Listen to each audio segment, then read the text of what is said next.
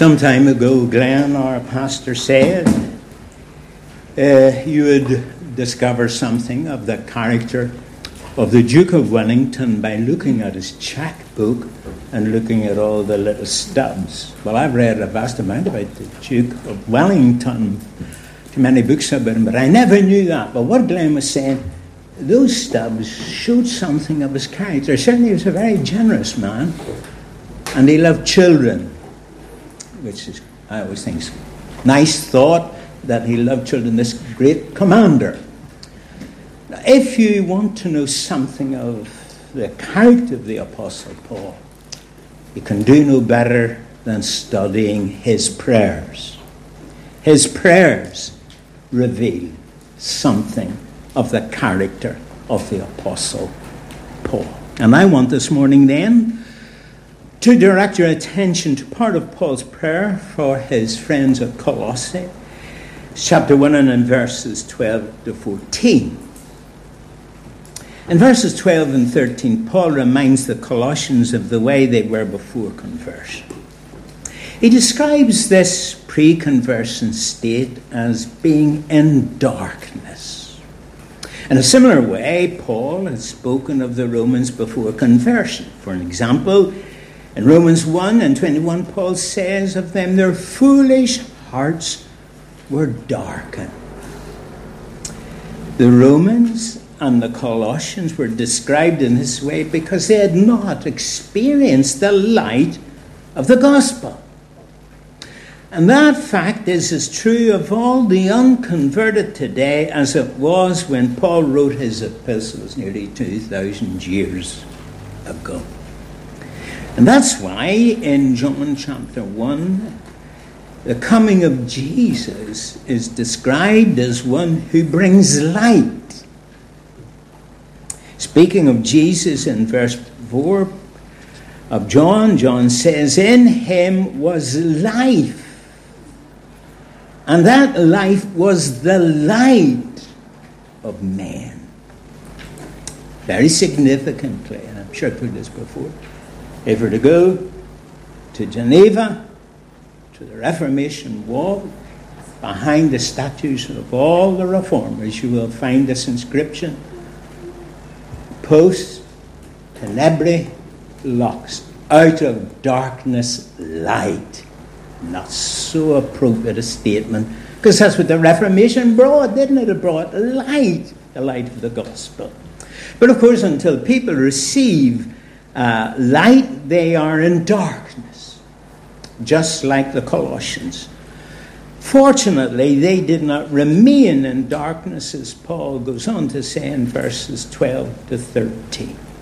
And we begin at verse 12. And Paul says, giving thanks to the Father, who has qualified us to share in the inheritance of the saints in the kingdom of light. The apostle begins this verse with the fact that God the Father is the one who brought about the change in the life of the Colossians. It's a reminder, a simple reminder, that the grand scheme of salvation begins with God. He is the supreme mover of all things regarding salvation. It was then worked out through his Son and applied by the Holy Spirit. But it begins with God. And it cannot be any other way. Why? Well, because God was the one who was offended. He was offended by the sin of the Colossians as he was offended by our sins. So the process of salvation had to begin with God. Because, as Paul reminds us in Ephesians chapter 2, we were dead in sin. And if you're dead in sin, you can't do anything for yourself.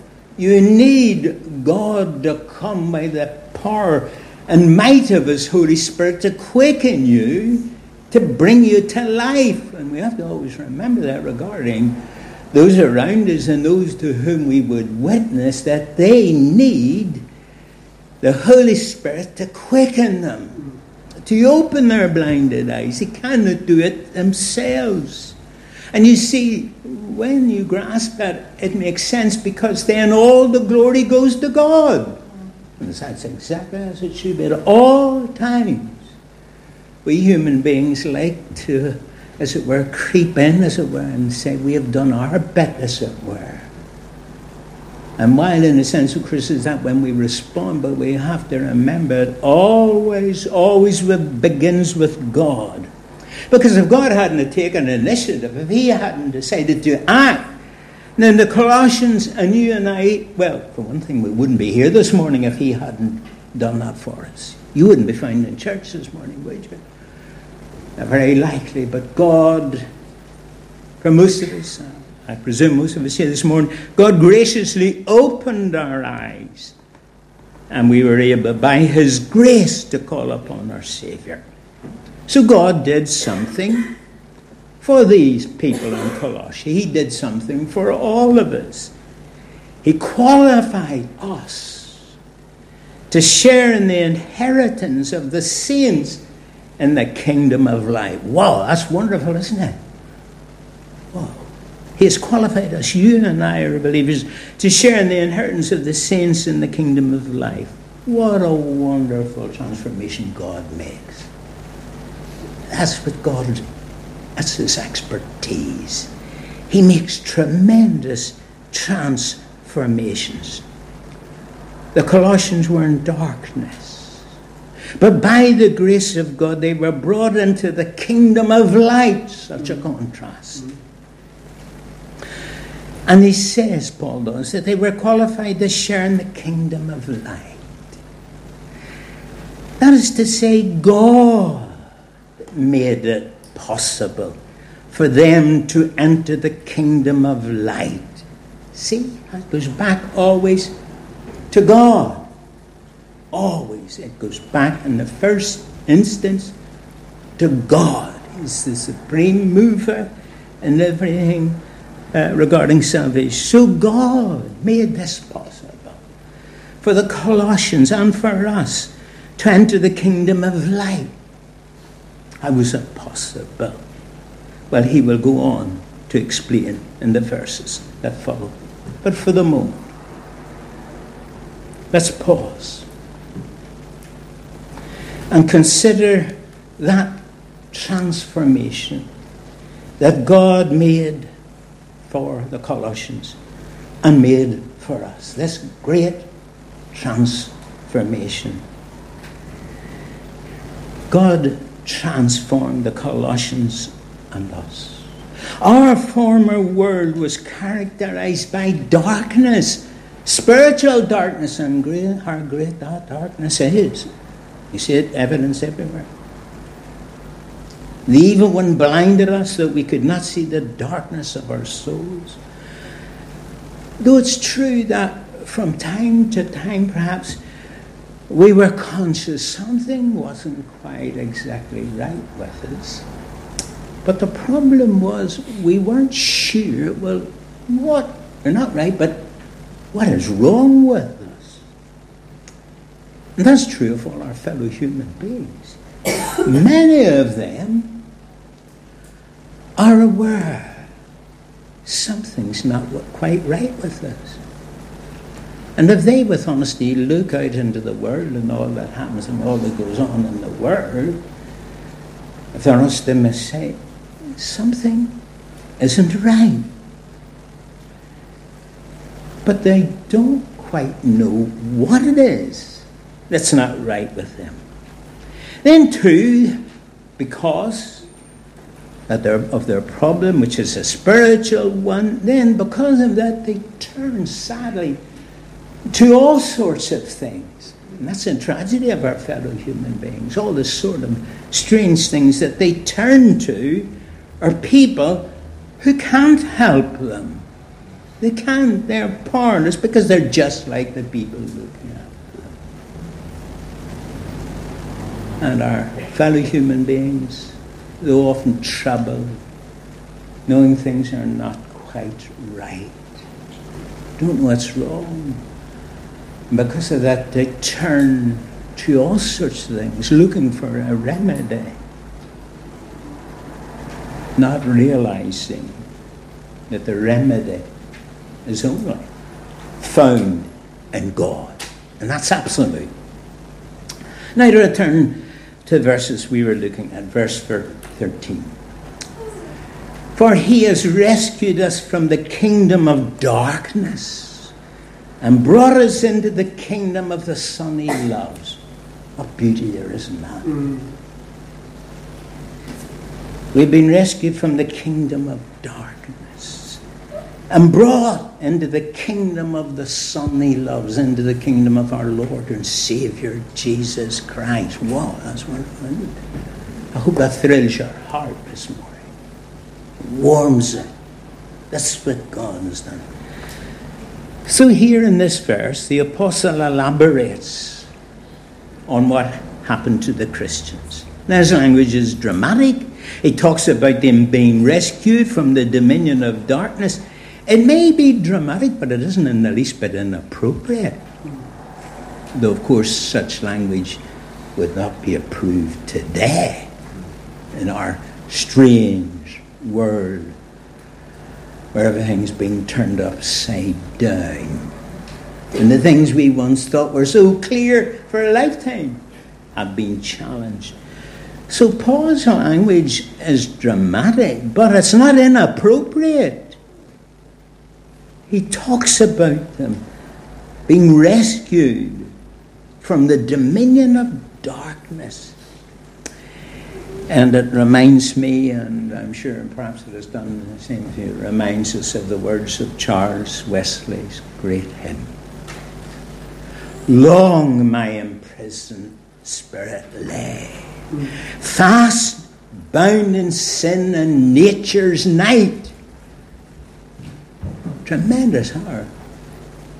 God so enabled Wesley to write these hymns that are so sound. And Wesley said, this was my experience. I lay fast bound in sin and nature's night. And of course, you know, he goes on to talk about that coming of the light into his soul and his chains falling off and him being set free. Now, his words, where he says, long my imprisoned spirit lay fast bound in sin and nature's night, that perfectly express the plight of the Colossians and of ourselves without Christ. That's the way we were. That's the way our fellow human beings are and continue to be, and cannot be otherwise until God and Christ intervenes in their lives. We needed rescuing, and that's what God did. But he did not simply rescue us. That was wonderful in itself, but he did something more. Our good and kind and generous God is. He brought us into the kingdom of the Son he loves. Now here's an interesting thought. Paul says that God has brought us into the kingdom of the Son he loves, yet in reality the fullness of that kingdom is still future. So what does Paul mean? Well, surely Paul is speaking like the prophets of old. When the prophets spoke of future events, they always spoke of them in the present tense. Why? They said, well, God says it's going to happen, so it's going to happen, and we can speak about it as if it has already happened, though it might be future. That's the way the prophets spoke. And it seems to me, in a way, that's the way the Apostle Paul's speaking. That in one sense, we have already entered into all the fullness of the kingdom of God, though the best, in a sense, is yet to be. Because God spoke to the prophets of coming events, they just said, well, it's happened, it'll happen. And so Paul speaks in a similar way. The prophets said, well, if God says something's going to happen, that's it. I wonder is that true of you this morning in your relationship to God? Do you really believe God has said certain things will happen? Therefore, there is good that's done. You can't say that of anyone else. People make all sorts of promises but can't fulfill them. Now it seems to me Paul's doing this here. For while the kingdom may well be a future thing, as far as Paul's concerned, the Colossians and we ourselves, we're already in that kingdom. Though the best is yet to be. But we're this remarkable group of people.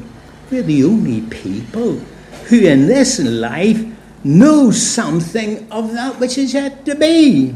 We're the only people in the world who know something of eternal life. The best and fullness of is yet to be, but we're already knowing and experiencing something of it. At least I trust you have. Are you a believer this morning? Have you trusted in him? Well, if that's so, you have eternal life now. We can speak with God through his Son. And we are one, hallelujah, with all the saints who from their labours rest. We belong to that great multitude that no man can number. We don't like talking about the Holy Catholic Church. It disturbs us a wee bit, but it only means universal. That's what Catholic means. And all believers belong to the Holy Catholic Church, the Church of God worldwide, where every believer, every true believer is one in Christ. We know what it's like, don't we? We go on holidays or go on other places and we meet a believer from another country. They may have different ways of worship. But is it not true that we instantly feel a connection? Surely we do. They belong to Christ. They are our brothers and sisters in the Lord Jesus Christ. And we have to remind ourselves that we are all one in Christ Jesus. So we have eternal life now. We can speak with God through his Son, and we have this great union, as it were, with all the saints who from their labours rest. We have the right clothes to wear for that kingdom, for we've been clothed in the righteousness of Christ. Wonderful. So, God has provided us with that right thing. He's even given us the right clothes to wear for that kingdom. And surely that's something to praise God for. Let all the people of God say, Amen. Wonderful, isn't it? So now we come then and move on. And we come then to the final verse of what we've been looking at this morning, into verse 14. And we're told, the apostle says of his friends at Colossae, and he says of us this morning, in whom, that is of the Lord Jesus Christ, we have redemption, the forgiveness of sins. Notice, our Paul puts it clearly, positively, assertively. We have redemption, the forgiveness of sins. Here, of course, Paul reminds us he reminds us what it is that made it possible for us to be brought into the kingdom of God's Son. There are two facts, two things that qualified the Colossians and us to share in the inheritance of the saints of the kingdom of light: redemption and forgiveness of sin. First of all, redemption. Redemption reminds us again of why we needed rescuing. In Scripture, redemption almost always is related to captivity or slavery belonging to another. The people of Israel knew the reality of that while they were slaves in Egypt. They were in captivity. Their lives were not their own. They were under a cruel taskmaster who delighted in making their lives miserable as possible. So there came the day when Pharaoh said to people in church, don't give them any straw when they're going to build bricks. Make them get their own straw and keep up the number of bricks that they were making. You know that story. The cruel taskmaster. That's not hard to see, surely. How all that applies to the sinner. He or she is in captivity to their taskmaster, who is ruthless in control of their lives. He gives them no rest day or night, and there's no escape from his clutches. He demands his pound of flesh, and no amount of tears will bring forth any compassion from him. And yet he subtly persuades those in his captivity that you're really free, you know. You can enjoy yourself. And you know, I often am reminded as I think like this of the way Satan can make things so attractive. Satan has got the best publicity in the world. He's got the best publicity machines at his disposal. And it reminds me of a hymn I used to sing a long, long time ago. I see the sights that dazzle, the tempting sounds I hear. Wow, isn't that so applicable today? Never have we lived where things come right into our pockets. And Satan is a master at using them. You think? Of all the young people whose lives have been damaged and destroyed by the power of the social media, crippling them, destroying young, precious lives. I hope you weep for them. So I see the sights that dazzle, the tempting signs I hear. That's the work of the devil. Fortunately, redemption from such enslavement is possible through the Son of God's love. Hallelujah. Paul could say that the Colossians had redemption. In fact, he uses the words, we have redemption, present tense reality. And what was true of the Colossians was just as true of Paul. He himself had been redeemed. And that's true of all believers. We have been redeemed, as Peter reminds us, 1 Peter 1 and 18. What does he say? With the precious blood of Christ. A lamb without blemish or defect. How wonderful it was.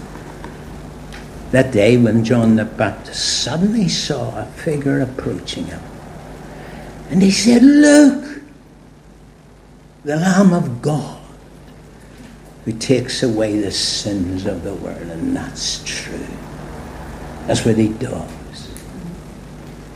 However, not only have the Colossians and Paul been redeemed, they also have received the forgiveness of sins. Forgiveness of sins. Redemption and forgiveness of sins go together. You cannot be redeemed without forgiveness for the sins that have enslaved you, gripped your heart, kept you in chains, kept you in the darkness. But if you're a believer this morning, and I trust all of you are, you alone know whether you are or not. You alone know your own heart and mind. And you alone know that God sees you exactly as you are. He sees all of us here, really as we are. We look only on the outward appearance. God looks on the heart. But if you are a believer, then you're one who's received forgiveness and you've received freedom. You've been redeemed and forgiven through faith in our Lord Jesus Christ. And no wonder then, Paul's prayer here is so full of joy. Of course it is, as he thinks of all that God has done for the Colossians. And I trust our hearts are full of joy for all that the Lord has done for us. So we too can join in that sense of joy. For what Paul wrote of the Colossians is true for every believer.